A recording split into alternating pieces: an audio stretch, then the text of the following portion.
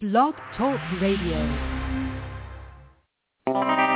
Yo, this is your boy G-Ski Rocks, and this is going out to the lovely, lovely women of the world. I know sometimes you have to make a hard decision, but I want you to think about this.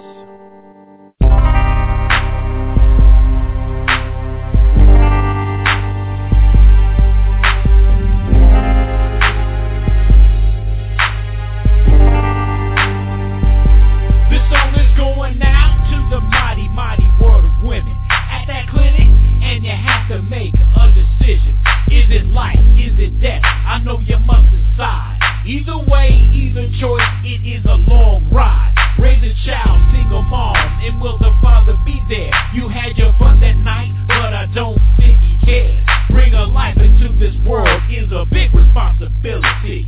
Women, can you hear me? Each life is precious, so I ask that you think about it. There are people that can help you, so don't doubt it. It's demanding and you may not have much to give, so hear me out when I say, just let them live. I want you to know that they're precious human life. Just let them live. Taking away their chance, I don't think that it's right. Just let them live. Taking away their opportunity to go old. Just let them live. And what they could have been, you'll never ever know. All races, all creed and colors. One thing that kids know is how to love each other. There are doctors, nurses, and grade school teachers. Please let her live so I can get a chance to meet her. Or him, he's a cop or our paper boy. He's that boy next door with all those toys. She's the girl, the next corporate CEO. Or that girl next door, you just gotta know. Either way it go, we're talking about human life. Grant them life because it's just only right. And I'm begging you, cause something's gotta give. So hear me out when I say, just let them live. I want you to know that they're precious human life. And welcome to an exciting new day on Pro-Life Fridays. Oops, what did I say? It's not Pro-Life Fridays anymore. No, ladies and gentlemen, welcome to the all-new, renamed, and happily renamed TRU-Life Fridays Radio. Yes, we are undergoing a massive change in our programming and in our logoing and in our look, and hopefully, all the details will fall into match, but we are in the middle at beginning this huge and wonderful transition to a new name, and it goes along with our network name that we changed and transitioned to, just a couple of months ago, from on the TRU-Life Radio Network. We are not, True Radio Network, sorry. We are now the TRU-Life Fridays radio program, and I am very excited, and I am also very excited to welcome back my co-host, Thomas Smith. How are you doing? I'm good to the last drop, Maxwell House. How are you? Oh, that's a great joke. I'm doing pretty good. So how do you feel about our new name and our soon new look, and everything is going to be brand new? Well, I don't know what to say, but I like it. You have no complaints from me because it's awesome. So. Well, before we get any further into the show, would you please read our scripture for us today? Because that's not going to change. Absolutely. Deuteronomy chapter 30, verse 19 says, I have recorded this day against you, that I have set before you life and death, blessing and cursing. Therefore, choose life, so that you and your seed might live. Dear Heavenly Father, in the mighty name of Jesus Christ, We thank you for new beginnings, new transition to TRU-Life Fridays Radio here on TRU-Life Radio Network, Lord God. For, Father, we know that you are the way, the truth, and the life. And as you said in your word, no man comes unto you but and by through me, being your Son, Jesus Christ. So, Father, we thank you for new beginnings, for TRU-Life Fridays Radio, and new, just a more powerful message that's going to impact and change lives. In the mighty name of your Son, Jesus Christ, we pray. Amen. Amen.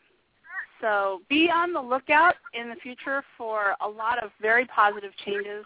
I think just take a minute to show you where this came from, why we are calling it TRU-Life Fridays Radio instead of our old name, Pro-Life Fridays. It wasn't because we didn't like the name. It was because it hit me as a revelation almost. And I have to thank you and give a real kiss and thank you to Bridget Van Means from Thrive St. Louis, saying we as pro-lifers have to stay ahead of the PR game. And the way we message and the way we talk to people has to evolve according to what people will respond to meet them where they are. And it hit me like I don't know. I was across the room, but it hit me like she just threw a tennis ball across the room and it hit me in the head. And I'm like, oh wow, hey, that's for me. And I came home that day and I did some thinking, and it was like butter. Really, it was really like butter. Where I'm like, wow, we are already calling ourselves on our network, the True Radio Network, because we're all about the truth. We're all about being real, and that's where the name True comes from. And we're about life, so why don't we call it TRU-Life Fridays Radio? And it seemed to fit. And I have been excited about this ever since. So if you are listening to me right now, please visit our brand spanking new Facebook page. Give us a like. It is TRU-Life Fridays Radio.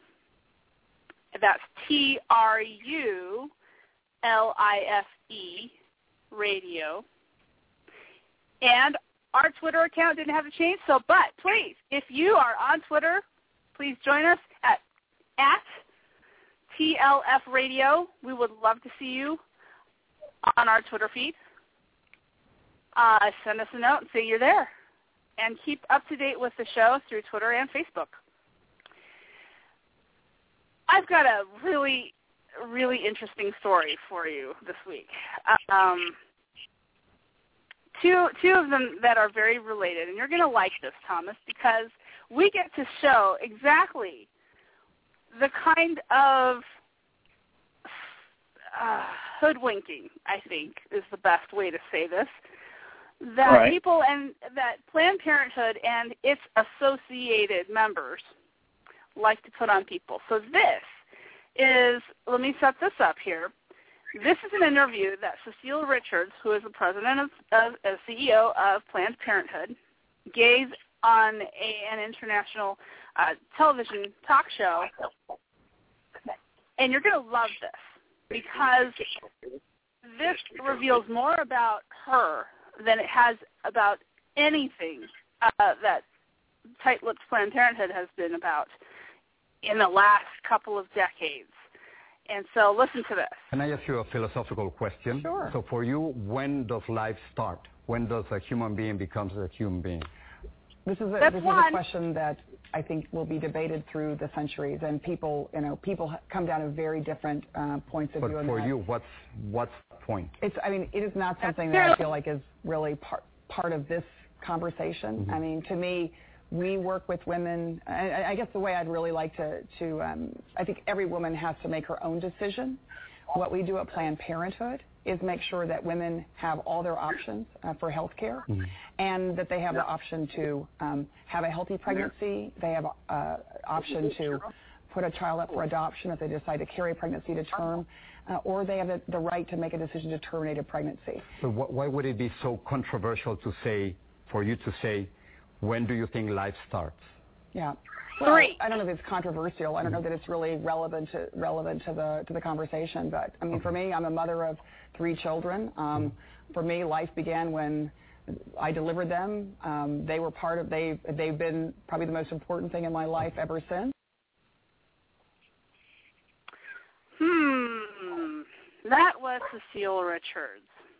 Now, I have to give a lot of credit for this talk show host to sit there with her and be so persistent.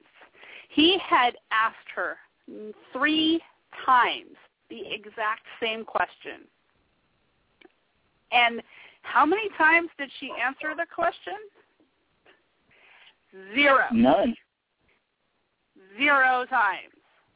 He starts off asking her the question, and he frames it in a relative way. I mean, he wasn't very I'm going to get in your face about this and ask you objectively, give me the scientific text of when life begins. He put it to her, as gently as he could by offering it. So when, according to you, according to Cecile Richards, when does life begin? Ducks it once, ducks it twice. And he insists, and I'm so thankful he doesn't let her get away, because she doesn't want to answer the question. But he already delivered it to her in a subjective way, saying, according to you, Cecile, when does life begin? Time number 3. And she finally has to say something. And this is what she says. Life for her children began when she delivered them. Life begins when I delivered my children. First she says, let me back up. First she says, that question isn't relevant. That was to her credit, that was the nicest slap I've ever heard a person who supports abortion give an answer to a very straightforward question by a talk show host. She says, well, I don't really think that's relevant. And that's the nicest way I think anybody could have said it. But what's wrong with her answer? At least to me, it seems like his question makes all the difference. The answer to his question makes all the difference in the world. When does life begin? Because, why is this important? Because cannot name the time when a human person becomes a human person, becomes existent in this world, is alive, then why, oh why, do you advocate and sell a procedure that ends the life of that person that has come into existence? So implicitly, we already know the answer. Abortion kills a living being, at the very least, a living being. We haven't gone to the point of naming that living being is a human being, but abortion kills a living being. If that living being weren't already alive, we wouldn't need to kill it by abortion, would we? Right. And we already know that. Cecile Richards already knows that. Right, because what is abortion? If the child inside a womb that is going to become aborted is not alive, then why bother to abort? What are you aborting? If you're not aborting life, what is the baby doing in the womb if it's not living? When a woman miscarries and her child dies in the womb, and she has to go in a procedure to remove the dead baby, that's not an abortion. Nobody calls it an abortion. Why? Because it's not an abortion. Well, duh. So when Cecile tries to finally duck the question for a third time, telling the host that it's not relevant, of course it's relevant. Of course it's relevant. It makes all the difference in the world. When there is no life, go ahead, flush the baby for all anyone cares, because it's not alive. But she goes on and says, for me, and she tries to qualify herself and give herself credibility by saying, I have 3 children. Well, that's very nice. I'm glad you didn't abort them. And I'm pretty sure they're glad you didn't abort them. But she says, for me, life began when I delivered them. And we talked about this. We talked about this last week. She apparently thinks that children begin to exist at the point of birth. She's claiming that babies pop into the world uncaused, out of nothing, because obviously what was in the womb prior to birth is not the baby that gets born. So the question remains that I asked last week, what is in the womb if it's not the child that is going to be born? Because obviously she is denying that babies are created in the womb, because what gets born is somehow this magical child that emerges somewhere, seemingly through the birth canal, but it came into existence at that time from nowhere. And that makes absolutely no logical sense. So to bridge from last week's commentary to this week's commentary, Planned Parenthood is in a little bit of hot water again. Are they really? Not really, because the government is still giving them millions of dollars. Warren giving them millions of dollars to abort children. I believe it was 40, right? He reported to have given Planned Parenthood $40 million either last year or in the last fiscal year for the purpose of abortions. Isn't that nice? Yep. What a guy. What a guy. To be fair, you know what? If Planned Parenthood is a private organization, that is the only way they should obtain their funds, is if people give it to them, not being fleeced from taxpayer funds through Congress. Back to Planned Parenthood as some kind of kickback for supporting one's presidential campaign. Oops, did I say that? Ooh. Yep. But you'll never guess who busted the story that I'm about to talk about. He busted this story open. Not that it'll ever get anywhere past the mainstream media. The story I'm talking about. Here, let me back up and say this. I think we have become accustomed to the medical device industry, medical advances, medical technology, and procedures. We have become accustomed to improving over time, to them improving over time. So as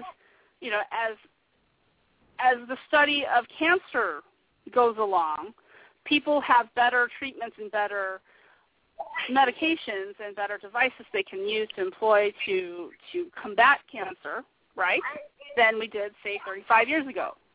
Same thing with a disease like diabetes or high blood pressure or anything.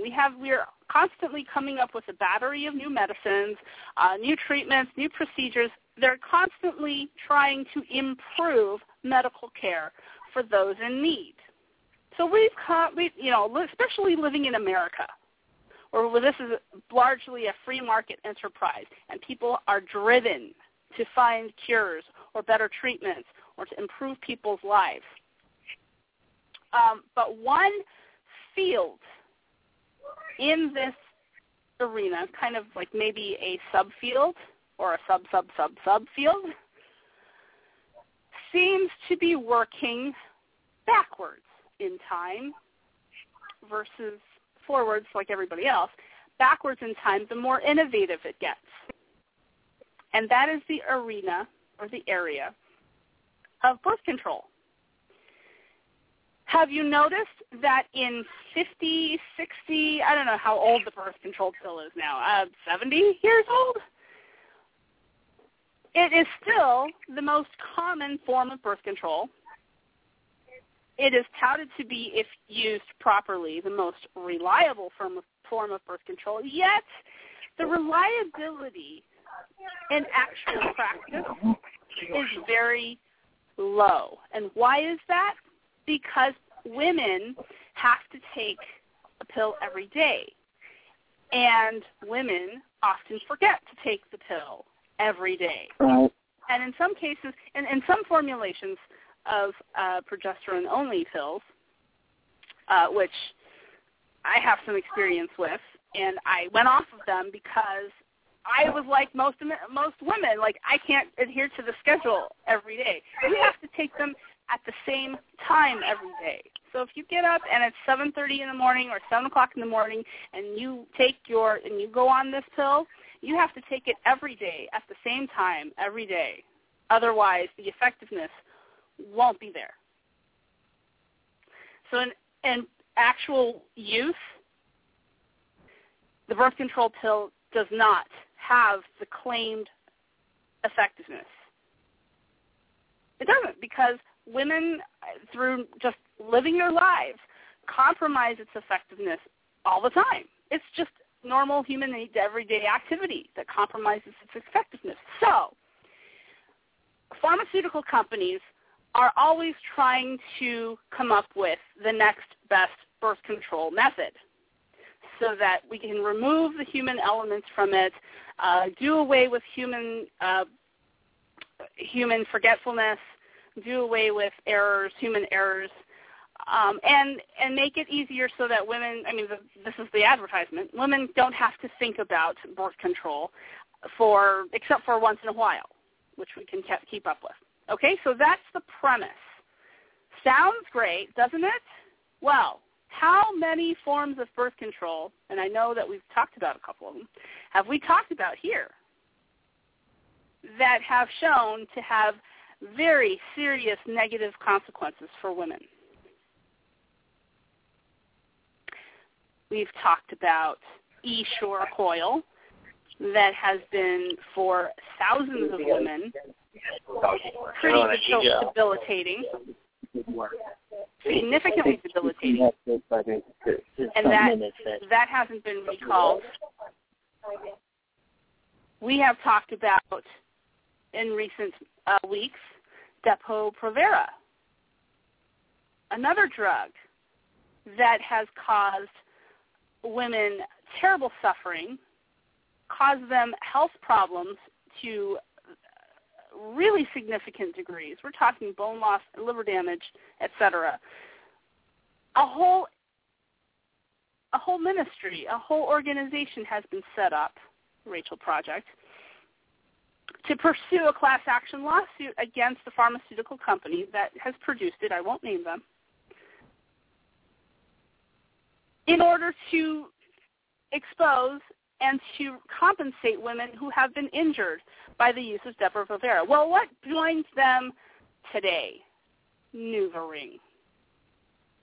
And if you've seen, women out there, if you've seen your OBGYN in the last 5 to 8 years, you probably saw NuvaRing advertised in the waiting room, probably in the hallway to the examining room, in the examining room, and maybe your OB even suggested that you go on NuvaRing. And what it is, it's a birth control device, just like E-Shore. Well, it's not just like E-Shore, but like any implantable device inside a woman's body that contains a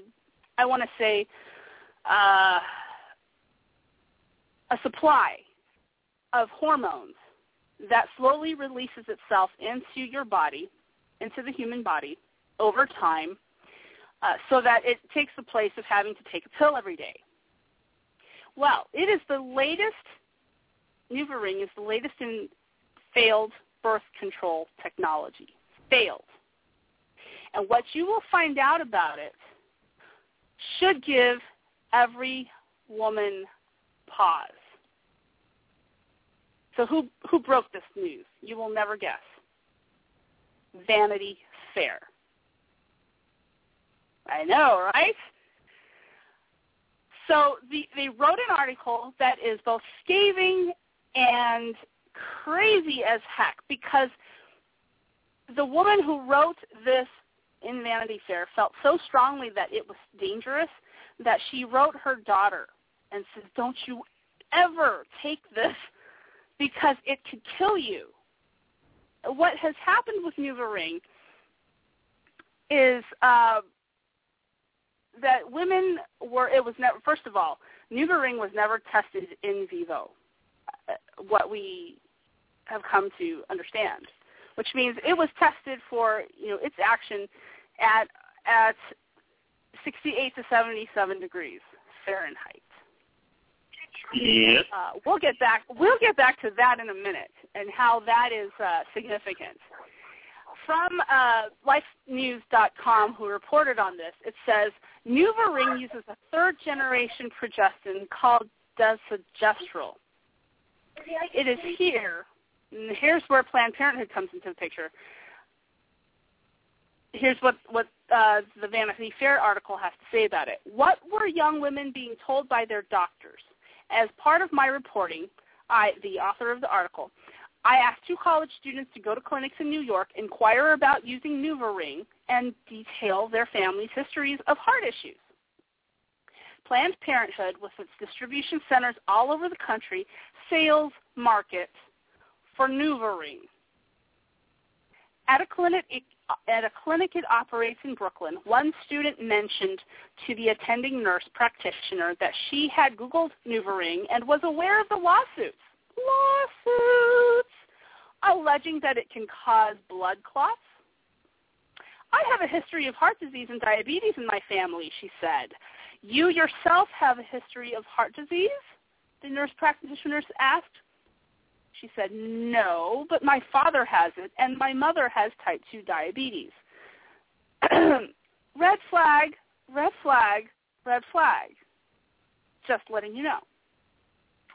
Both facts were indicators of potential problems, but the nurse practitioner did not seem to be alarmed. Then no, she says, NuvaRing is safe for healthy young women. Of course, with all birth control methods, there are side effects. You seem a good candidate, though. Would you like to try it? Incidentally, Planned Parenthood was asked to comment about this article, and they responded that the Federation does not publicly discuss private patient matters. How convenient. By the direct quotes provided, it is clear that Vanity Fair investigator either audiotaped or videotaped her office visit, plus the author would not have relayed that conversation if she did not have corroboration. Meanwhile, according to Planned Parenthood, NuvaRing is awesome. Blood clots, not to be used for people with a family history of heart disease, diabetes, high blood pressure, stroke, etc. Because women who have had NuvaRing carry a 90% greater risk of something called venous thromboembolism, which is pretty much a busted blood vessel in the body with this device. What is the main problem with this? A lawsuit. Let me back up. One problem with NuvaRing is its potential to dispense, like I said, it supplies the body with the hormone. It dispenses spikes of hormones in uneven doses. So basically, this device in your body, in a woman's body, can release hormones in uncontrolled quantities into your bloodstream. Here's the catch. NuvaRing has never been tested outside a temperature range of 68 to 77 degrees, like I mentioned earlier. Why is that significant? Well, unless a woman's body temperature assumes room temperature, NuvaRing is not effective as stated by the pharmaceutical literature that comes with it.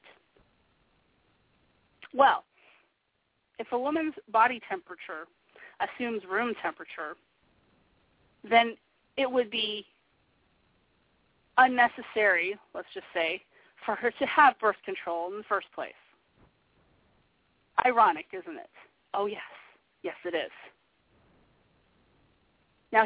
Now, getting back to the Planned Parenthood connection. Planned Parenthood is pushing the sale of NuvaRing, even though it's been shown to have these nasty side effects and being a unreliable product that can cause a lot of health problems for women and even be fatal.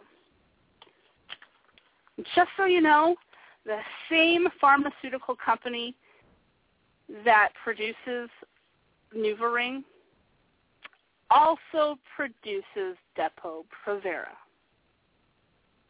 You might want to file that one away. All right. We're going to take a quick break. You've been really quiet, Thomas. You want to say something? I guess not. I think he muted himself. There's a lot of background noise, and really, that's okay. We'll be right back for Life Fridays. True Life Fridays! It is me!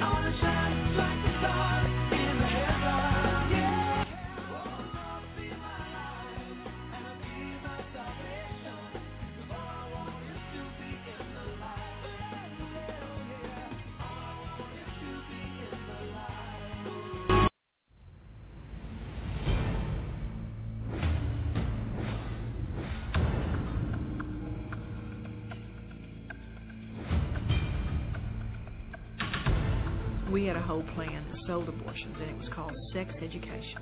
Break down their natural modesty, separate them from their parents and their values, and become the sex expert in their life so they turn to us when we would give them a low-dose birth control pill they would get pregnant on or a defective condom. Our goal was 3 to 5 abortions from every girl between the ages of 13 and 18. The multitudes of people that have been hurt by abortion. It's just unfathomable. That abortion is really, to me, the ultimate exploitation of women. It is so shameful and secretive that many women don't tell anybody that they've had an abortion. They won't say anything for 20, 30, 40, 55 years. They're so traumatized. Silence.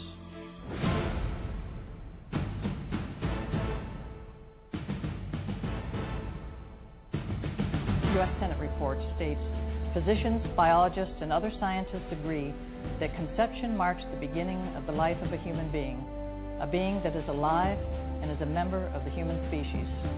There is an overwhelming agreement on this point in countless medical, biological, and scientific writings. Planned Parenthood is expanding now. They're building gigantic abortion clinics in anticipation of socialized medicine. There's a lot of money involved. We never would take personal checks. We always encourage the ladies to bring cash. Why is that?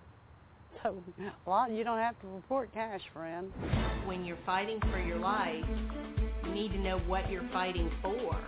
And if what you're fighting for is life, how do you destroy a life in an effort to fight that fight?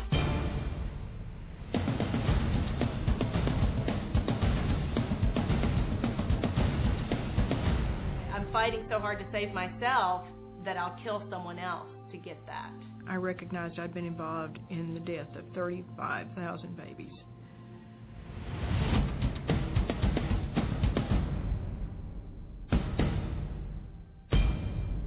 And the truth has really come out about what abortion does to women. let alone the unborn baby, our dead babies. It will be over. Welcome back to Pro-Life. Whoops, I did it again. You know what? It's becoming a bad habit now. It was a joke at first. TRU-Life Fridays Radio. Get it together, Letitia. But thank you for joining us for another great broadcast. I'm on the air with my friend and wonderful co-host, Thomas Smith, who's enjoying a very sunny and very warm Florida, unlike where I am here. Well, Letitia, actually it's cold and overcast. Cold and windy and overcast. Thing. You poor thing. Yeah, don't you know 61 degrees in Florida is cold? I am so glad you are so far away, because if I were able to, I would reach over through the phone line and smack you. Happy spring. Well, if the phone lines are open, people, let's get this finally get started here. 760-542-3907 is the number to call if you have questions for our host and or for our wonderful guest that is coming up right now. On Monday, I got the chance to watch a debate over the abortion issue. And the question was, is abortion a human rights violation? And the reason I was so excited about this debate was it was held at my alma mater. I'm a Boilermaker, proud of it. I hear our guest, however, is not. But that's okay. And by that, I mean he comes from the other place in Indiana. Welcome to the program, Seth Drayer from Created Equal. Thank you, Letitia. I'm glad to be here. And yes, I am a Hoosier. My blood does not run Boilermaker colors, but I may be, a grand appearance at Purdue anyway. Well, I'm glad you were there arguing for the right cause. Anyway. On to more important things. Yes, that's right. Let me first set this up a little bit. You are from an organization called Created Equal.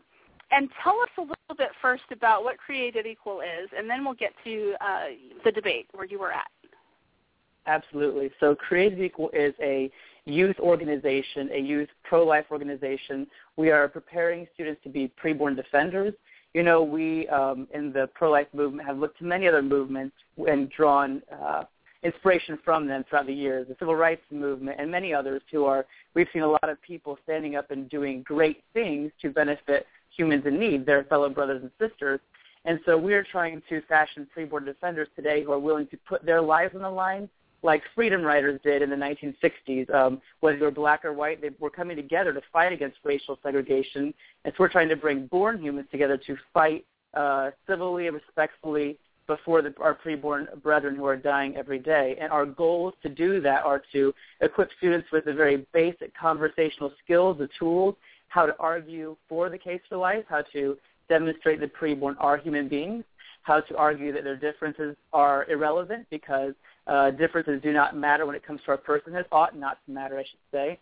And then we take them on the road. Like tomorrow we're leaving to go to Florida where it's much warmer than here in Ohio, and we're going to go on the road from campus to campus with these students we've trained to stand on campuses and dialogue with students of today to ask very simply, what do you think about abortion? And they get engaged in loving dialogue using the tools they've been given to properly defend the case for life. We also are very persistent that in addition to us, the defenders for the preborn victims themselves need a role in this battle. And so when we're out on campuses, we do have signs bearing the faces of babies growing in the womb and those who've been killed so that they can testify for themselves. Because when they are seen, when the injustice is visible, it is a lot harder to defend. And I've consistently seen when people come face-to-face with the victims, abortion becomes a reality for them. So we're equipping preborn defenders by bringing the tools of conversational skills and apologetics and matching that with images of the victims themselves to create a perfect storm of articulate preborn defenders who are able to change hearts and minds so one by one we can see babies be saved. Well, that's great, and that sounded like you did it all in one breath, too. Have you gotten pushback from the use of photographs of aborted children? Because I think that has been, not to sidetrack to us too much, but that has been the hot thing right now, where people are accusing pro-life people of showing graphic photos, and somehow there's something wrong with that. Have you gotten pushback for that? That's an excellent question. Yes, we do occasionally receive pushback. I'll tell you, there are some great. We can receive pushback from all over the realm, right? Of course, because those who are working to daily, those who are working to protect the slaughter of the children, they do not want the images to be seen because they know that in order to protect their industry, we need to keep it shrouded in darkness. But even on the other side of the battle, it's interesting because there are some people who realize that truth is truth. For example, at the debate on Monday, I quoted feminist and abortion supporter Naomi Wolf, who in 1995, many years ago, wrote a New Republic article called Our Bodies, Our Souls, in which she said that pro-lifers, if they're showing us true images, we must accept because to denounce the truth is to be hypocritical. And so she had admitted that these images have a place, but that's, the academic argument. What I hear on the street is there are people who think they may be counterproductive. But if we are going to take that track, we have to realize that we are not looking at the scope of history. The scope of history shows that every successful social reformer has directly exposed the injustice graphically, harkening back to Thomas Clarkson and William Wilberforce when they fought against the slave trade, and they used line drawings of the slave ship Brooke, showing how the slaves were packed into the ship, and that was a very disturbing image at that day. Right. Fast forward to America, and in the mid-20th century, fighting against the lynchings and racism, you had the shocking moment when a young man named Emmett Till was killed. He was a 14-year-old boy who was killed in the South in the 1950s, and when his image was seen, because his mother had an open casket funeral, and Jet Magazine actually published the photo in their magazine, Black America was moved, white America was moved, because people suddenly saw lynching as not something happening to some boy far away or some girl far away. It was that young man I saw in that newspaper. That changed people's minds. Rosa Parks said it was her motivation to make her infamous move on the bus, because she said that she could not get Emmett's face out of her mind. And so clearly we see images have successfully launched movements in America. And even today, or not America, across the world even.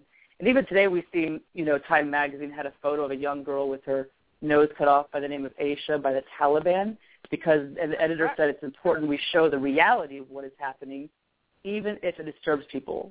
So what matters is not, is the image disturbing? We all know it is. What matters is, are these real images of abortion? And if they are, why would we want to hide it? The only people who will benefit from hiding abortion are those who are seeking to protect it and keep it legal in America. Yeah, I totally agree. And for me, I've always been on the show. It's so easy to kind of broad brush this and show the images, but I have had that type of discussion with very well-meaning people that I respect, who are by no means approving of abortion in any way, shape, or form. They are just as pro-life as I am, as anybody who is a strong pro-life advocate. Say that something like this may damage children, or it's inappropriate for a public viewing, and especially when we talk about very, very public showing of photographs. I have a friend that works for Justice for All that, they come and they do these campus outreaches where they have these gigantic placards, and I don't know how you get something printed so big, but it's so big you can't miss it, and that's the point, so that nobody can avoid seeing it. And I get a lot of just head shaking. Like, I don't know if that's really the way to approach people about the abortion issue. And sometimes I have difficulty justifying, it's not forcing people to look at it as if you are doing them harm. but a lot of people kind of look at that and saying, if you don't give people, if you don't turn the poster around, I guess, and make them walk around to see it, then that somehow it's taking away their free will to choose to see it or not to see it. And that is interesting. And I will say that we as an organization, we don't target children. I have, honestly, myself, we do go to college campuses, downtown squares that are places typified by adults who are in the marketplace of ideas, but there is occasionally on campus a parent with their child walking by. And my experience has been that I have never seen a child traumatized by an abortion photo. I have only seen children traumatized whenever their parents become very angry and are yelling at me, and they're scared because mommy and daddy are mad, and that's scary to them. But that being said, again, we do not target children. But I would just a food for thought to give to someone is that whenever we are going to weigh the certain death, preborn babies, against the possible hurt feelings of born babies, I have to go with life and death, and that's why I will go to college campuses even though some child may be there. Again, we take our efforts we don't go to elementary schools, places typified of children. We are being careful there, but some children will still see it, and so that's why we still go. Okay, cool. Let's get into the debate. Here was an exchange where you were able to cross-examine Dr. Ralph Webb. That was the professor of communications from Purdue, who was your debate opponent. And it was after his first presentation or first talk, and you got to ask him a couple of questions. I'm going to play a clip, and I have to apologize to the audience that I could not get it any clearer than this. But here we go. It's a couple of questions, and then I want to ask you a little bit about what he said. Human. Is it wrong to kill innocent human beings? Do they have a right not to be killed? I agree with that, too. You have a right not to be killed if you are a human. So is that a natural right that humans hold? What? Do they have a right not to be killed without justification? Human beings. Okay, so transitioning, you believe sexism is wrong?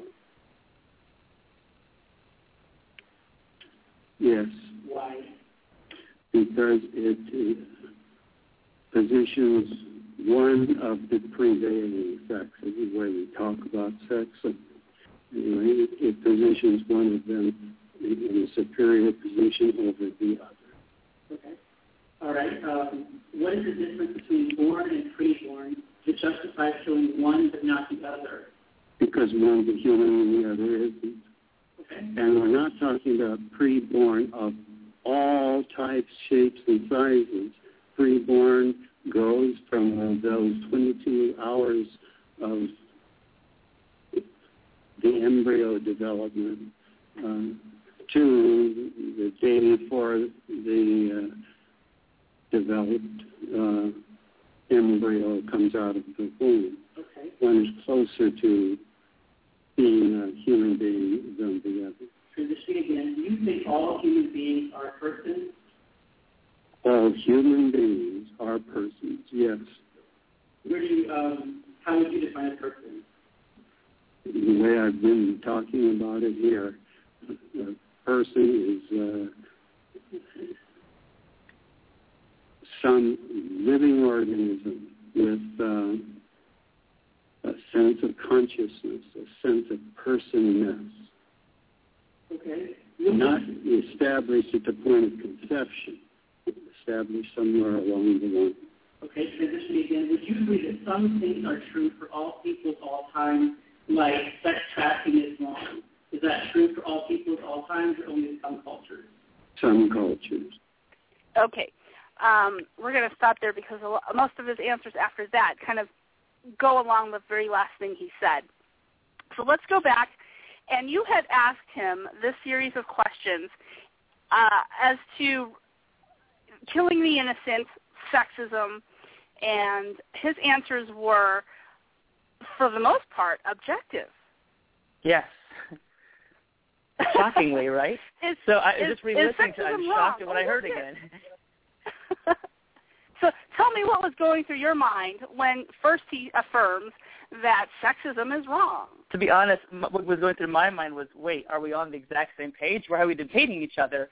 then, of course, I was about to, this was after his opening remarks, so I was just confused because the case he had laid out was different than now the answers I was getting from him. So I was very frustrated in my mind trying to find out where the point of disagreement was.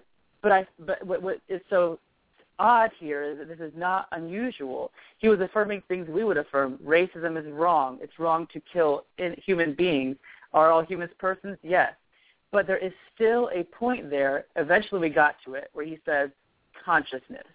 That's where he draws his line of prejudice. If you are not conscious, you are not a person. But it took a while to find that, and that can be what's so hard because, people want to affirm what we say. It's wrong to kill innocent humans. Everyone wants to agree with that, but they still have this prejudice against humans that are not conscious or humans that are inside the womb. There's a level of prejudice there, and it takes a while to find it. Right. What I gathered was he had then defined in order to make, because you asked him up until the end, so when is sex trafficking okay? And he had given his outline when it is done against a human being and a human person. And so by that, I'm inferring that he does not count the unborn child in the womb as a human person or a human being. Right, you're exactly right. And that's just so shocking, though, because then when he asked, he was saying a person or a human is a living organism, again referring to things that are objective. And so that's what's so confusing. We play this double speak, and he was equivocating on the word human. So he would admit that there are humans in the womb, but they're not persons. He wouldn't use the word person, use the word human life, distinguishing between human and human life. But that's what's so dangerous because this isn't a new battle. We distinguish human and human life, humans and persons based on color, sex before. That's nothing new, right? And that's what a danger does lie. If we ever define person as something subjective rather than objective, people will get left out. And that's what happened in the debate. He's leaving people out of the equation. Yes. He goes on later on the debate to say who has the right, therefore, to an abortion, because he goes on really and says very clearly that truth is relative and therefore moral decisions are relative, and then asks the question, well, then who has the right to decide to have an abortion? He says the woman does. But he Where does she get that right? acknowledge that he doesn't acknowledge that even the woman has a natural right. So I'm wondering, and maybe if you had talked to him before or afterward, where does a woman's right to abortion come from? Well, that is the question that he needs to answer. That is exactly, you hit it on the nose there, Letitia, because he very clearly stated there are no universal human rights, except the right to choose. But that doesn't make sense. If there are no universal rights, he has not only undercut the preborn natural right to life, but everyone's rights whatsoever, the right to life, the right to choose something, the right not to be prosecuted without a fair trial. He undercut all of those. In order to be consistent with his position, he made outrageous claims, quite provocative claims like that about sex trafficking and about no human rights. There is no right to choose abortion. Hadley Argus makes this point so eloquently in his book, Natural Rights and the Right to Choose, that if there are no natural rights, that means there are no natural rights, period, not merely the right to life. So they lose their argument for the right to abortion. It just doesn't exist in an objective sense. And right, that's what I heard him kind of contradict himself in the most fundamental way. But not only that, I think he went further on to say that since truth is relative, and calling your position, our position, the pro-life position, ethnocentric, that kind of raised the hair on my head. I was like, what? What went through your mind when he said that? Well, if it's ethnocentric to oppose sex trafficking or to oppose dismembering humans in the womb, I'll take the term ethnocentrism if he wants to throw that at me. But this is the confusion again. He is defining morality by culture and saying truth is relative to your culture, to your time, to your era. And so for us to say our views against slavery or sex trafficking or abortion, to say those are normative for all peoples, all time, in his view, is to elevate our culture above all others. But I think that is what we do all the time. In the Nuremberg trials, whenever the other countries, the Allies, forced their views upon the Germans in the Nuremberg trials, making them face punishment for what they had done in the Holocaust, the Germans said, wait, we have our own culture, we have our own morality, you can't do this. But the Allies recognized and said there are universal principles of right and wrong that judge all of us. And so, again, we see this tangle of worldviews. His being there is no right and wrong, everyone gets to decide. We are saying there are objective principles that direct all of us. And so what is so odd, though, is I do think that if someone were to, approach Dr. Webb on the street and steal his wallet, for example, he would be opposed, not just because they're doing that crime in America, but he'd be opposed if he were over in some other country where they didn't have the same laws we have here. I believe he would recognize himself there are universal principles of right and wrong, even though his worldview does not allow for it. Because, for example, he said it's right that they have the right to choose. Well, that only works in a worldview where there are universal principles. Again, he was cutting himself off at the knees. Right. And overall, I had heard him say that if this worldview that he has, it's that everything is relative, everything is subjective, morality is relative to the culture and the person, except mine. Yeah, exactly. Except the one that they I'm just can't trying play to by their own rules. Right. And so I want to go off with the couple minutes that we have left and ask you about who was in attendance that night. How many people were able to see this debate? Oh, that's a great question. And I'm trying to think. I saw the stats were posted by a couple different people coming in with some different stats. In the crowd there we had, I believe, we had about 230 watching live stream, and that would be, I'm sorry, I'm giving you the wrong number. I believe we had about 200 or 300 in present that night, and between 400 and 500 live streamers. So this is our first time doing a live stream debate. The Purdue Students for Life, who are the hosts of the event, had the idea to do a live stream, and we were able to investigate the technology, and it worked well. There were some glitches. We'll do better next time. But so we had the people present and those on the live stream. And the live stream was not just America. They had viewers in Ireland and other places in Europe. So we were able to get a pretty broad viewership, even though the numbers themselves maybe weren't as big as we would hope they would be someday. Wow, I think to get that kind of numbers for the first time going out is fabulous. Yeah. I think that, do you think, this is not your first time debating this issue, is it? No, this was my second formal debate with a professor. Okay. Last year I was at DePaul University with Dr. Jeff Klinger. Okay, very nice. I would like to know if you think that the pro-choice side, just to be generous, I'll say pro-choice, would be willing to send somebody with, I think, a more of a legal mind to this. I had heard a lot of complaints that Professor Webb was probably not the best representative of the pro-choice side. And I'm wondering if the pro-choice side would be willing to put somebody up to debate either you or somebody else from Created Equal and really try to make a case, because I really don't think Dr. Webb did a very good job. This is the funny thing. And the student group, Jonathan and his team, Jonathan's the president, they have received flack from people saying you chose someone great for the pro-life side and not someone who knew how to present the pro-choice side. What they don't know is that Jonathan knocked on every door at Purdue, women's studies department. He went door to door asking people, sending emails, and appealing for someone to give an objective case. They even had my debate from last year to watch. But ahead of time, he gave it to Dr. Webb so he could prepare better. So the odd thing is that I had the same case last year at DePaul that I had at Purdue.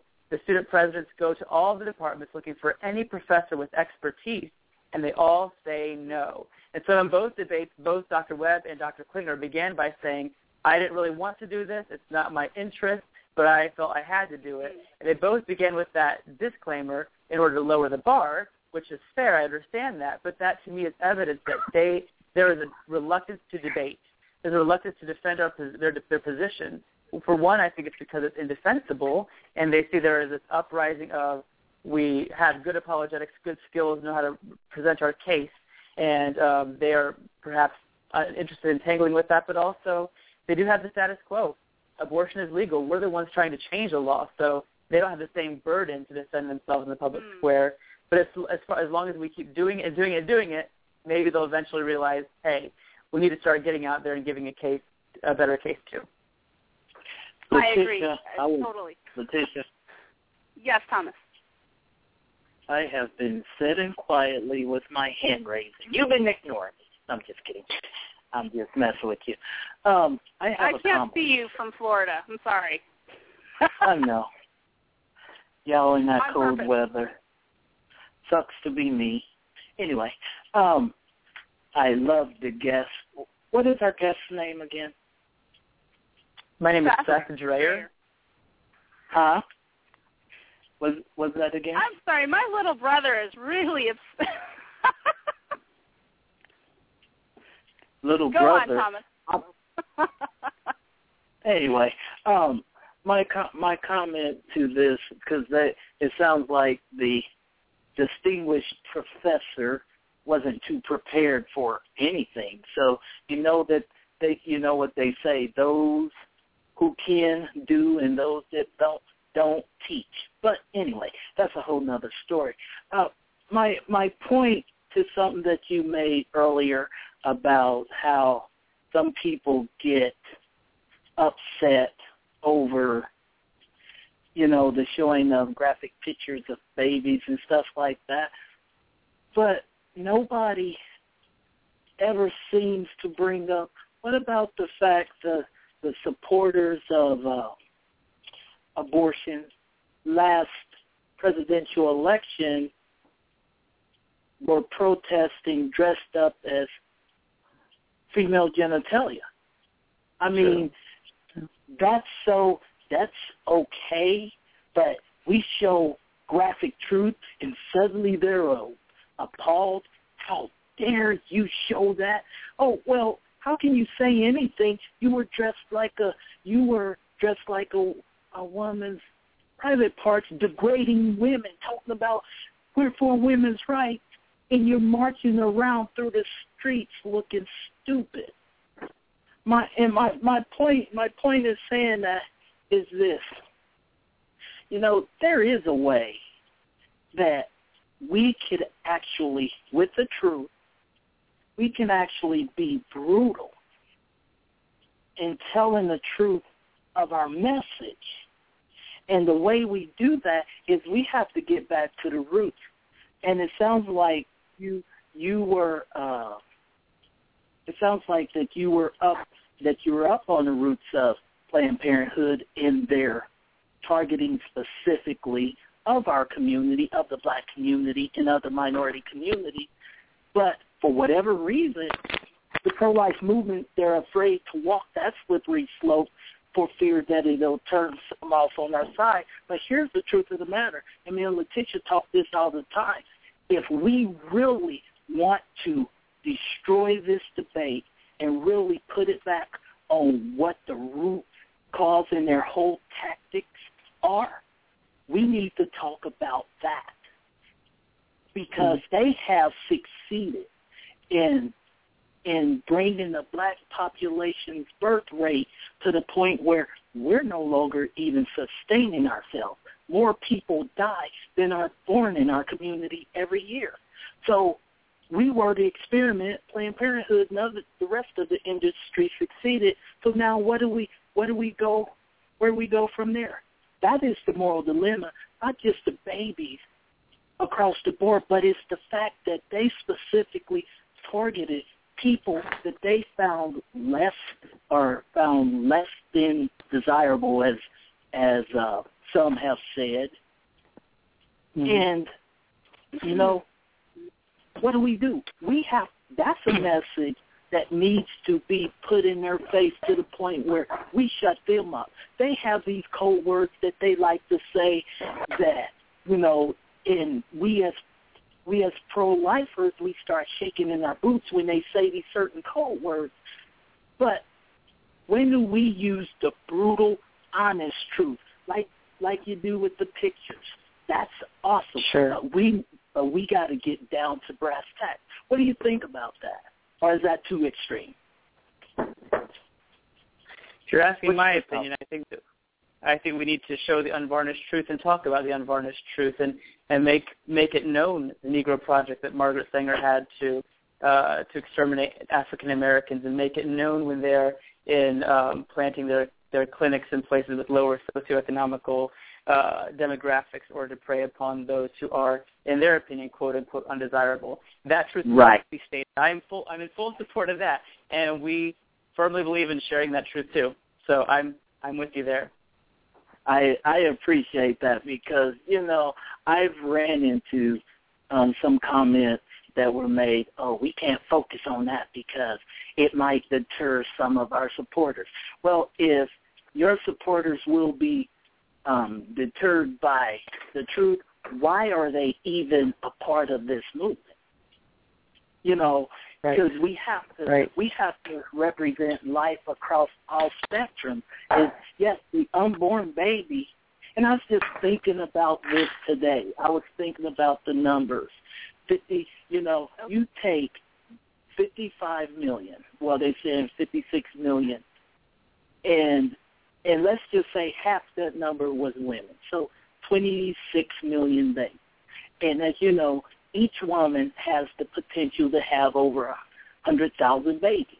So if you really want to get brutally honest with numbers, you take 26 plus million women, female babies that were aborted, multiply that times 100,000, and that's the number of people that you don't have in this world. And that doesn't even take into consideration the number of potential babies from the male side through the millions of male sperm cells. So, I mean, if people want to be really brutally honest and talk about the graphic numbers, and that's the term I coined this morning. I was like thinking about it in graphic terms of the numbers.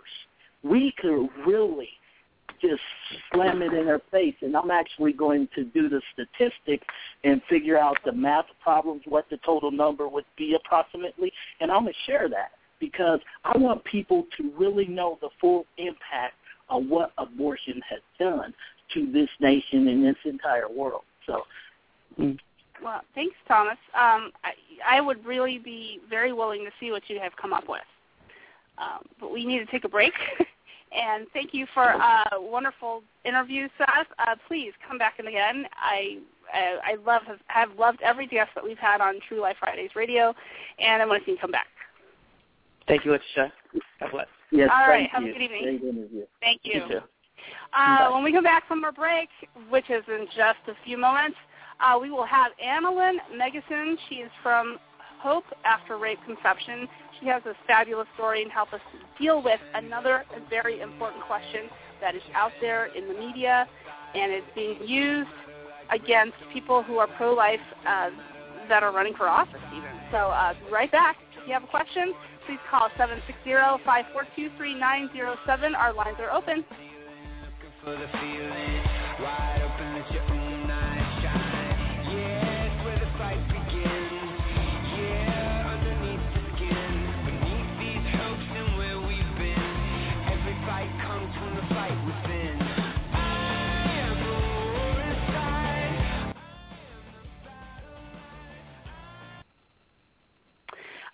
TRU-Life Fridays Radio is sponsored by our new friend in the pro-life community, the business that everybody really, really ought to get to know, Lifeboat Coffee Company.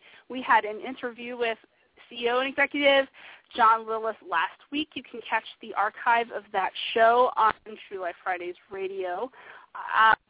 And if you are looking for a real product that is truly cruelty-free and something that you can drink with confidence, try Lifeboat Coffee. It is something that you will not regret having to support because 10% of their earnings will go to a pro-life charity of your choice. So give Lifeboat Coffee at lifeboatcoffee.com a chance. With us on air right now is Analyn Megison. Analyn has a wonderful story that everybody needs to hear, and I don't care if we have 100 or 1,000 or 10,000 women that come through our story. Every story is unique and powerful and important because it shows us that our culture is rapidly and consistently devaluing victims of violence and their children, and something needs to be done about that. Welcome to the program, Analyn. Thank you, Letitia. How are you? All right. Wonderful. Yes. I'm doing great. How are you today? Thank you. How are you doing? Good. I heard your story through another radio interview that you had sent to me, and where the interview there had asked you just a lot of questions about the birth of your daughter and your personal history. Can you really quickly tell us what brought you to this point where now you are helping and advocating for those mothers who have had children through rape conception? Yes, that's what we're doing to try to change people's views and attitudes and minds and hearts about it as well. One of the things that's difficult is there's a lot of preconceived ideas and myths about women who are raped that they would not choose to have a child or raise their child. Because of that, some states don't offer any legal protection for mothers that choose to have their child and raise their child on their own, or if they want to get their child for adoption. There are some states that have some legal protection, some states that have no protection in those scenarios from the rapist seeking parental rights or any custody or visitation through the nature of being a biological father. One of the things we try to do is help provide support and encouragement as well as to get the laws changed so people will see that there can be legal protections in place. These are mothers and these are children that do have value and they're worth it. There's no reason that they should be treated unequally under the law compared to others.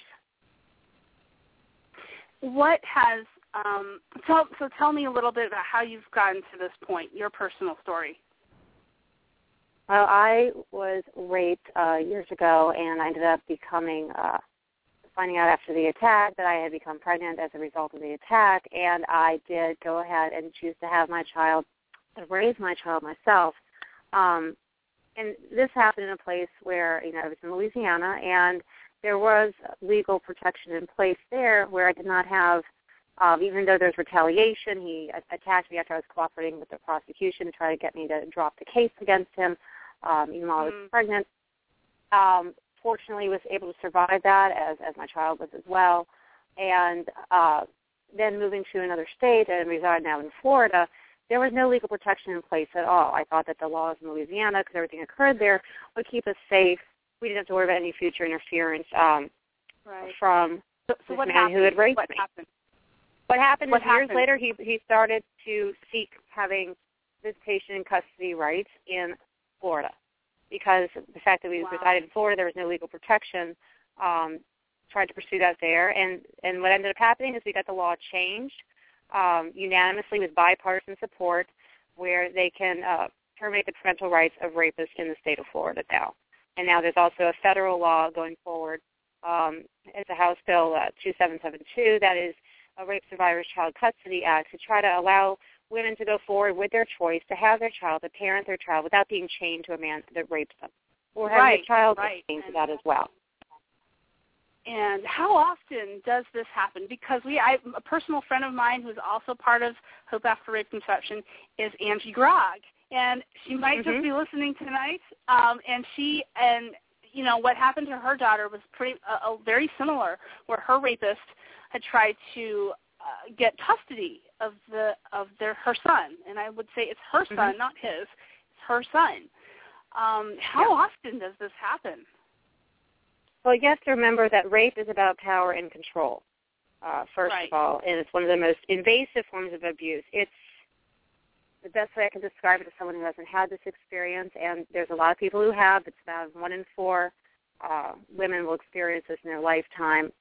it feels like unfinished murder. I guess that's the best way I can describe it to someone that hasn't had that experience, okay? So it's about power and control. It's a very violent act. And what they do is it's another way to continue exercising that power and control, to try to leverage having a prosecution dropped against them, if that is what they seek. Or while they're trying to recover and heal, you're raising a child for 18 years until they're an adult, right? So it gives them this huge opportunity to interfere not only with your child's safety and well-being. I mean, what a way to terrorize somebody. It doesn't get more terrifying than that, especially with someone you love with all your heart. Right. But that's what they do, is they just pursue more of that opportunity for that. Right. Sorry, go ahead. So here's where I see a lot of people, even on the pro-life side of the aisle, because women can become pregnant through rape, and I guess the impulse, I think, to because we sympathize and we feel the pain of women who have been raped, that the solution is therefore, if she becomes pregnant, to end the life of that child. I have even heard self-proclaimed pro-life people not understand why women would want to keep their children. Can you speak to that? Yes, absolutely, and I'm glad you brought that up, because that was one thing I had to really struggle with, was when I was pregnant and discovered that and decided to go forward with, having my child, the people who encouraged me to have an abortion, threatened me to have an abortion, among other horrific things, they all called themselves pro-life. They were not people who you would have expected. I mean, if they called themselves pro-life, that's a label that can or cannot be changed, I guess, at whim. You can call yourself whatever label you want, partially pro-life, pro-choice, whatever it is.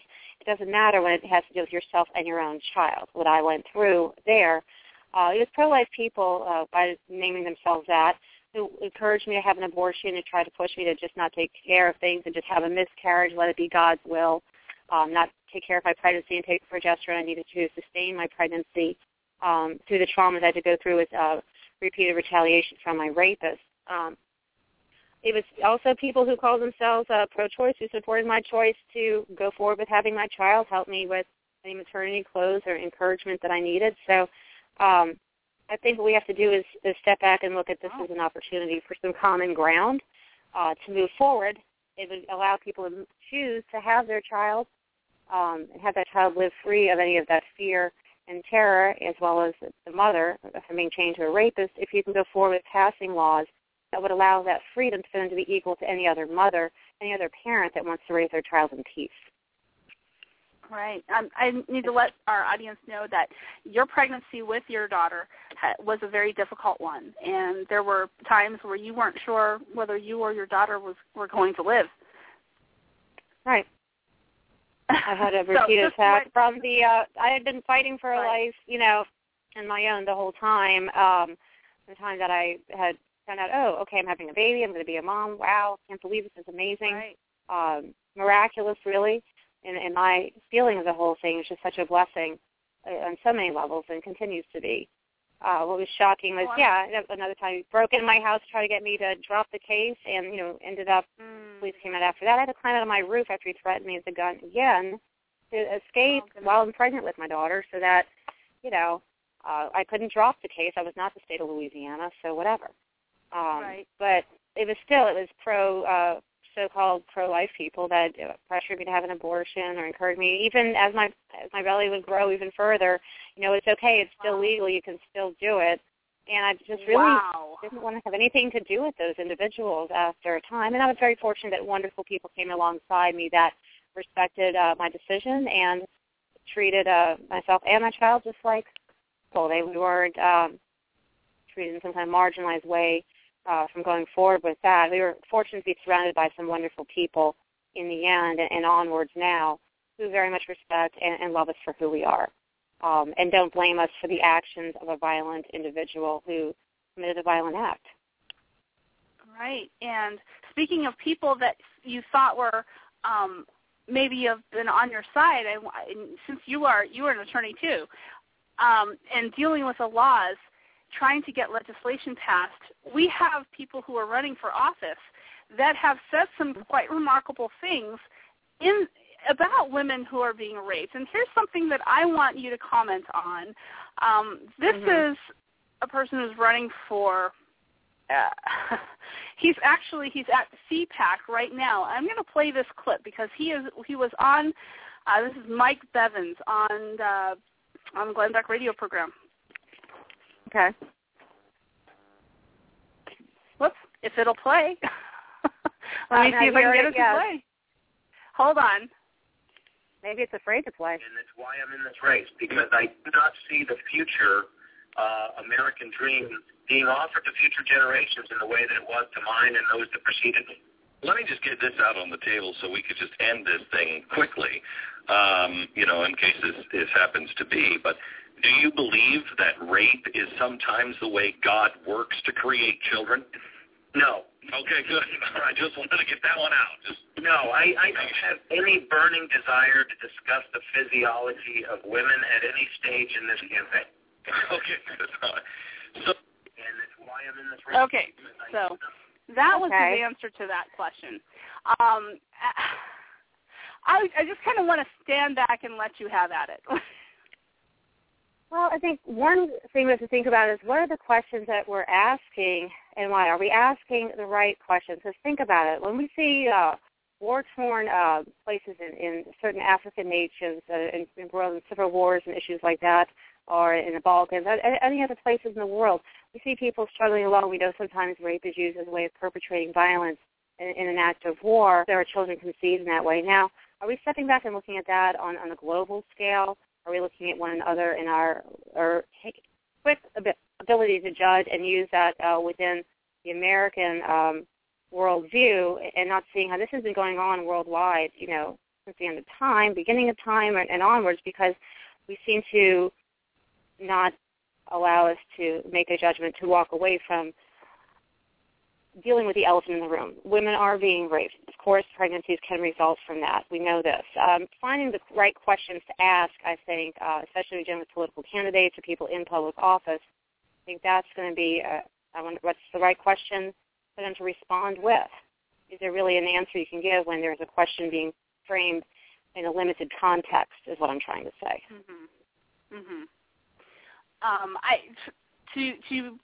Because we all know where that question came from.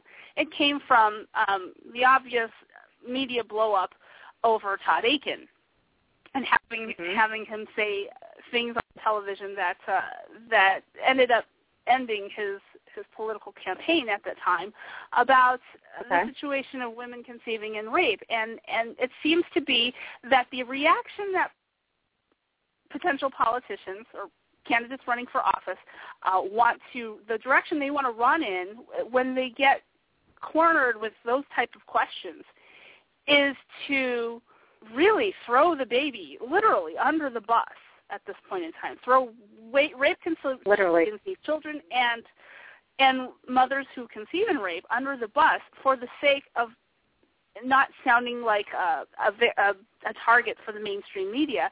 I mean, is this what we're going to see from now on? I don't know.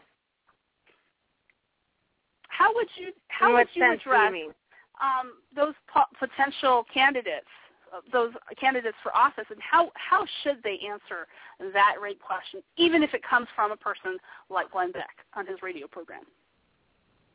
Well, it doesn't matter who's asking the question. It matters how you answer it, and if you're being straightforward or if you're dancing around it. If you're somebody who's running for public office, you have to ask the question, first of all, are you doing it for yourself or are you doing it to serve?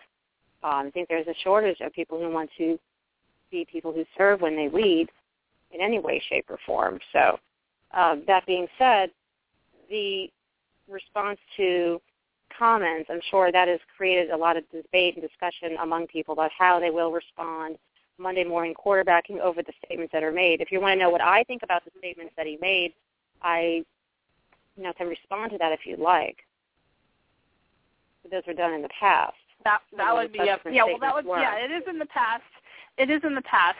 I'm just referring to how candidates should conduct themselves from here on out, because they're trying to run away and not be the next Todd Aiken, but instead they're saying things like as you heard, which is first of all, Mike Bevan didn't answer the question that was posed to him.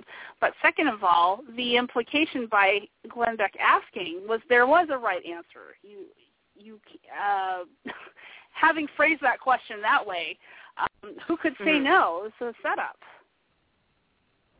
I think that the important thing is for handling kinds of questioning on it with some common sense and trying to build a bit of common ground and moving forward would be a good approach to take. Obviously, there's a lot of dancing around the subject. It is something that's not comfortable for a lot of people to talk about. It's taboo. People don't want to talk about sexual violence. They don't want to talk about rape.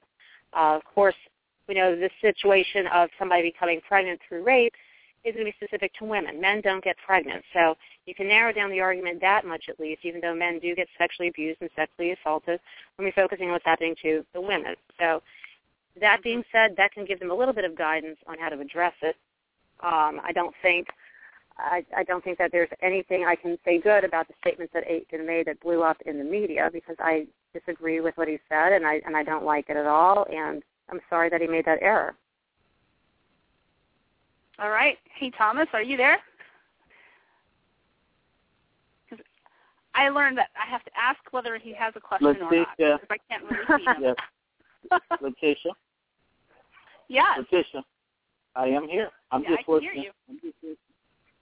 All right. But I was on mute. Do you have a question for our guest? No. Well, actually, I do. I do have a question for our guest because, in light of more than a few pastors, or so-called men of God, referring to babies conceived and raped as demon seed, what's your thoughts on those words coming out of their mouth, especially one Bishop Paul S. Morton out of, I believe he's out of Atlanta or someplace in Georgia? What's your comment on that? Oh, I think that it's a bit sad to look at any innocent child that has an immortal soul and call them a demon seed. It's a very sad situation, and it's very disappointing. I don't think it's accurate at all, and I hope that will eventually open up a way of seeing things in a different way for the individual that holds that belief and makes that kind of a statement. Very disappointing. Right. And then just kind of a follow-up question for you. I've had this debate with people who talk about the incrementalism versus pro-life legislation without exceptions. And this is my stance on that, because being as your child was, I was also born under the exceptions clause. I coined a term called the exceptions clause. And here's the thing. I understand those who are pro-life with the exception where they're coming from. I absolutely, positively don't agree with legislation that has exceptions in it. And here's the reason why I don't agree with it. It's because, when they say to us, well, it's for the greater good of the cause, I'm thinking, okay, so basically you're saying that it's okay to, for a few, to sacrifice a few to save the many. I understand what they're saying there. But my question is this. Okay, if that's what you're saying, while pursuing legislation with that stuff in there, even though I absolutely despise it and don't agree with it, why are you not working on legislation here on the other side that all life? And the argument that I got, well, you won't get any legislation passed if you focus on this, and this. And my counterpoint to that would be the pro-abortion side. They are working on contingencies for every single thing that we throw out there.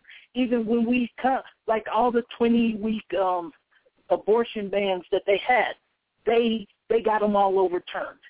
They had contingencies for everything. So I look at it like this, and this is my question to you, and tell me what you think. if we're going to pursue those kind of bills, why don't we also have a contingency plan pursuing other options as well, and don't just throw those of us who were born under the exceptions clause under the bus? I think you raise a very good point. I think one of the questions that comes to my mind is when can we find options, which I thought was interesting. You mentioned exceptions.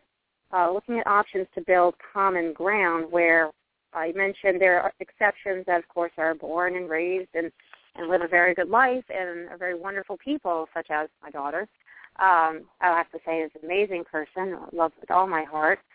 One of the things I found great about some of the legislation that we need to maybe open our eyes to and maybe see a different horizon and get a better understanding of, the legislation we had passed for people who wanted to see about protecting the children of rape survivors, okay, like we did here in Florida.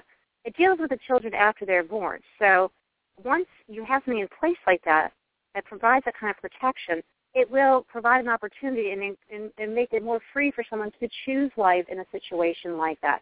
This was passed by people on the pro-life and the pro-choice sides of the issue in Florida. It was passed unanimously. It was passed with bipartisan support.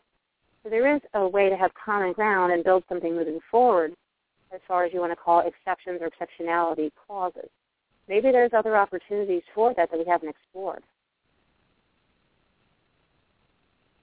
I appreciate your answer there, because I know there's common ground, but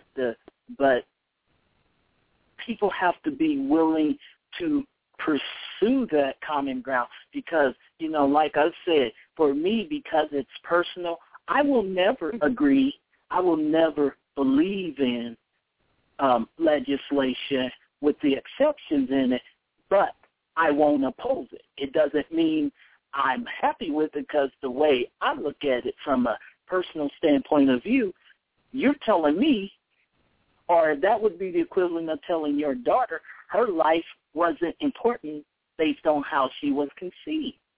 Does that make sense? So that's why I never... Clear as Go mud. ahead. Go ahead. I said clear as mud. Okay. So, I mean, it's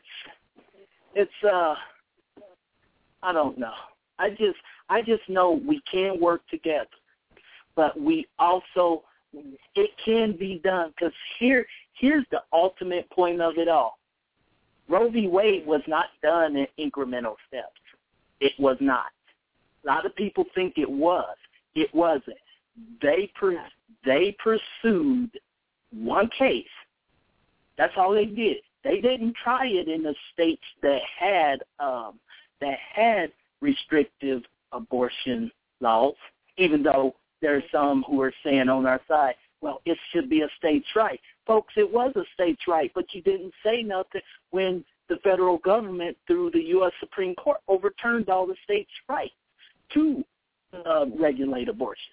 But now you want to say it's a state's right to keep from having to deal with the moral issue that whole entire industry is destroying lives based on how those babies were conceived or whether or not it's an inconvenience or they're handicapped, the wrong race or whatever.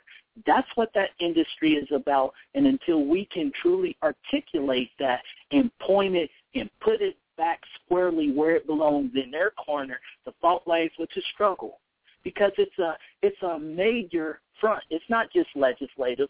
It's in the churches. It's on the sidewalks, prayer counseling, and reaching out to those women. But there's so much infighting now that it's like, what do?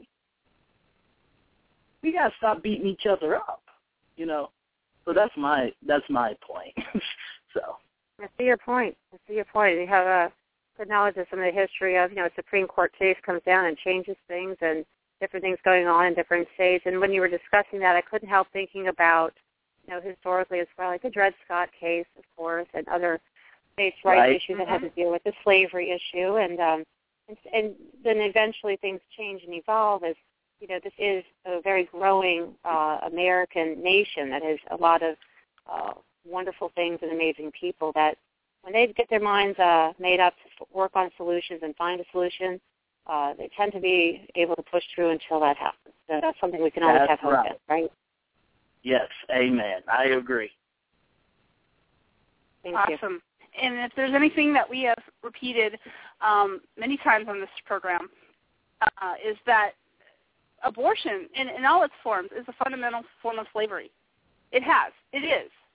And I don't shy about saying that, because in a lot of my presentations I share that freely with audiences, saying that fundamentally the African slave trade, slavery in America, and abortion today are the same thing.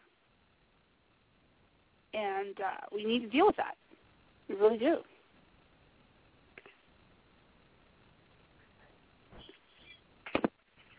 You there, Lakeisha? Hello? Yeah? Hello? Hello? Hear okay. Me? Did you hear me? Sorry. Yeah, we lost you for a minute. Okay. A bit. All right. Well, I thank you so much for being on TRU-Life Fridays Radio. I think this has been a tremendous interview. I look forward to hearing from more of the women that are part of Hope After Rape Conception. I think everybody's story is valuable to talk about, because the more people understand that women choose life for their children and they don't fall into the stereotype that, oh, if I were raped, I know that I would want an abortion, or if so-and-so were raped. Just kind of blanket making that judgment.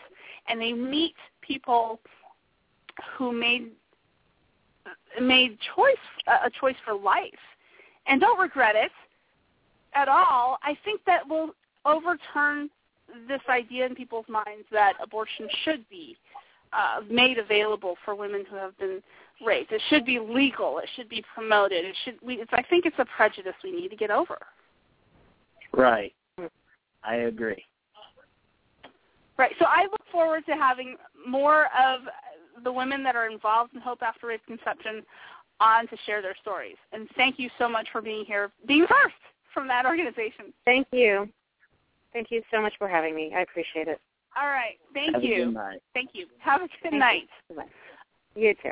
I should say I made a mistake. She is technically not the first. Angie, who I'm pretty sure is listening, sorry, was so close to my heart.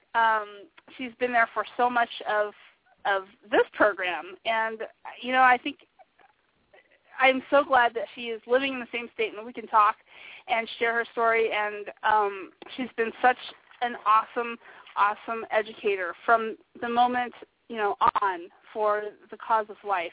I think every woman deserves to have their story told, what has happened to them, what has happened to their kids. And so I repeat that I look forward to having more of these beautiful women share their story on with us. It is a privilege of mine. I know it's a privilege of Thomas's and Melissa's as well, to have them on TRU-Life Fridays Radio. A quick break, and we'll come back with the stupidest thing ever.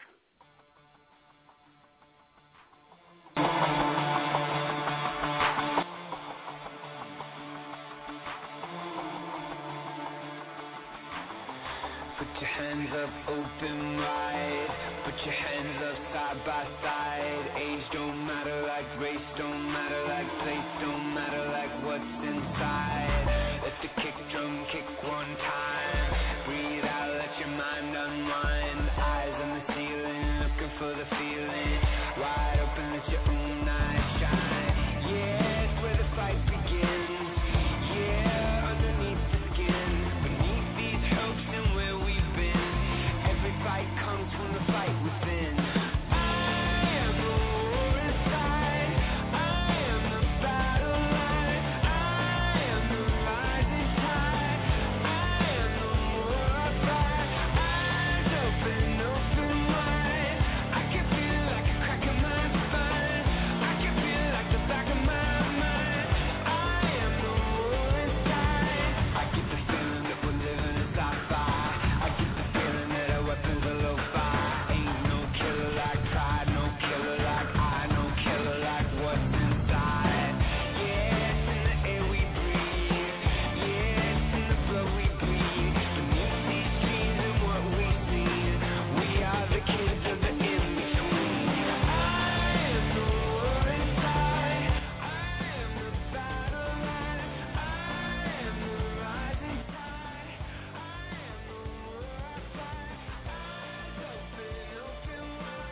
You are listening to Pro-Life Fridays Radio, now become TRU-Life Fridays Radio. You have joined the right place. I am your host, Letitia Wong. I am on air with my good friend and co-host, Thomas Smith. Boy, we've had a busy day today. We have had a busy day, and it's been awesome. I want to let everybody know who is listening to join our new Facebook page called TRU-Life Fridays Radio, and to join us on Twitter at TLF Radio for our latest updates. We do retweet a lot of things that are happening in the pro-life community just for your information, and also to help spread the word that, you know, life is the right choice. It really is the right choice. You can't go wrong in saving babies. It seems like such an obvious thing to say, but I guess we have to say the obvious nowadays, don't we? Yes, ma'am. So, well, that's the way it should be. That's the way it should be. That's why what? That's why what? That's the way it should be. That's the way it should be. That's right, and I want to thank former guests of mine and good friend Carrie Michael Bogue, who had tweeted this to me, that it's kind of an addendum to the Cecile Richards story that we talked about earlier, both this week and last week. And that is, guess who disagrees with Cecile on her determination when life begins? Because she had said life, for her children anyway, life began when she delivered them. Guess who disagrees with her? You'll never guess, but guess anyway. Jesse Jackson? Al Sharpton? Well, yeah. If we're talking from a long time ago, Al Sharpton? I'm not sure Al Sharpton ever. But at one point in time, Jesse Jackson, before Jesse Jackson the Modern came about. Oh yeah, that's true. But I'm thinking a little bit closer to Cecile's circle of influence.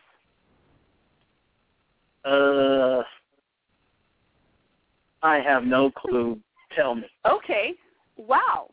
So, guess what he dug up this week and tweeted it out to me, or tweeted it out to everybody, but specifically he wanted me to know about it and tagged me in a post. Cecile Richards disagrees with Planned Parenthood over when life begins. Amazing, isn't it? Oh, apparently. Wait. Stop. Time out. Stop the presses.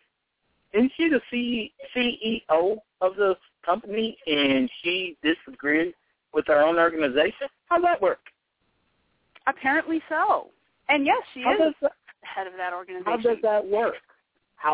They dug out a pamphlet from Planned Parenthood Federation of America from decades ago.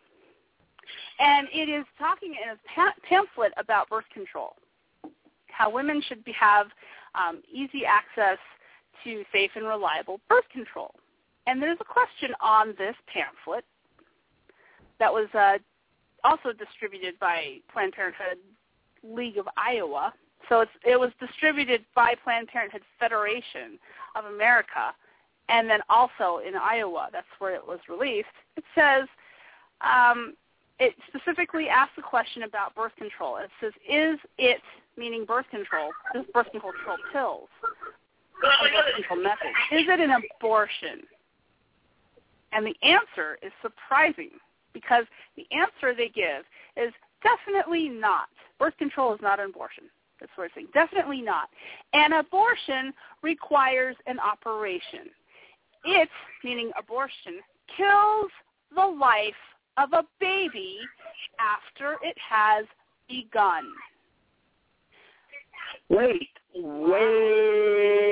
minute. But I'm not done. She's not done.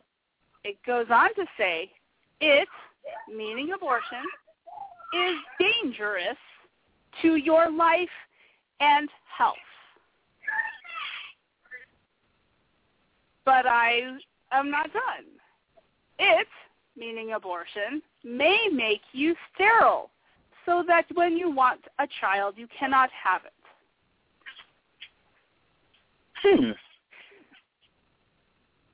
The last sentence says birth control merely postpones the beginning of life. Well, that's not really true, but it is a startling admission here, what they're saying about abortion. It kills the life of a baby after it has begun.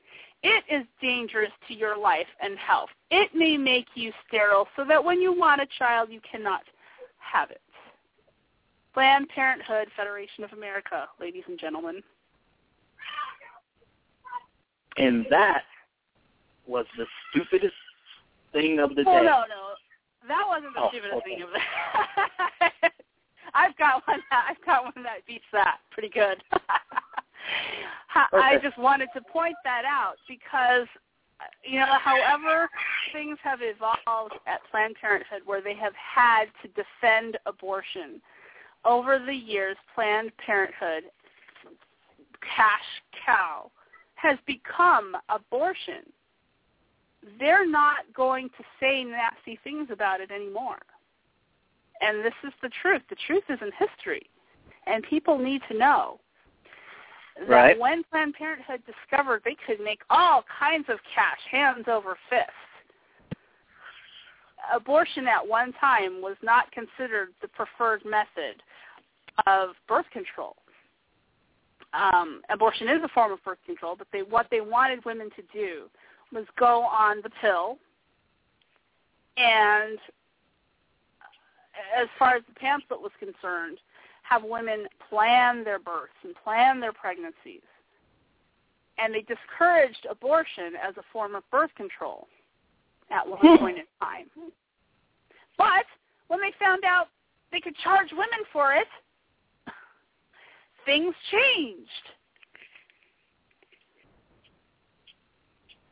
They established a huge conflict of interest for themselves, and then went with the money. So that's why Cecile Richards today can't say when life begins. But to show you the stupidest thing ever today, it is all kinds of respect for the music industry and big-name artists as you're going to love this. I'm just going to play this, and keep in mind the tone of voice that you hear this in. Church audience, they sang about them to the world, and the world had never heard anything like it. When Aretha first told us what RPECT meant to her, she had no idea it would become a rallying cry for African Americans and women. And then everyone who felt marginalized because of what they looked like or who they loved, they wanted some respect. How does that go?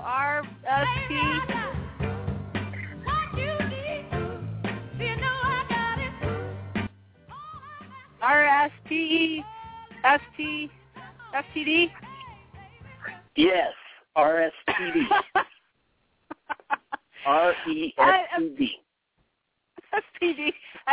STD. So, even when our president is trying to pay his RESPECT to people that sing the song, spelling it RESPECT, can't get it right, and he just keeps going and rolls over and has no idea why people are laughing. That's how you spell respect. So let me get this right. He spelled it RESTECT?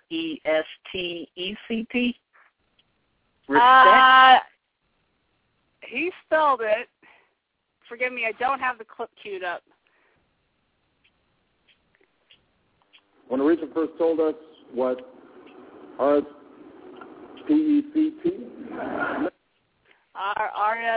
RSPECT?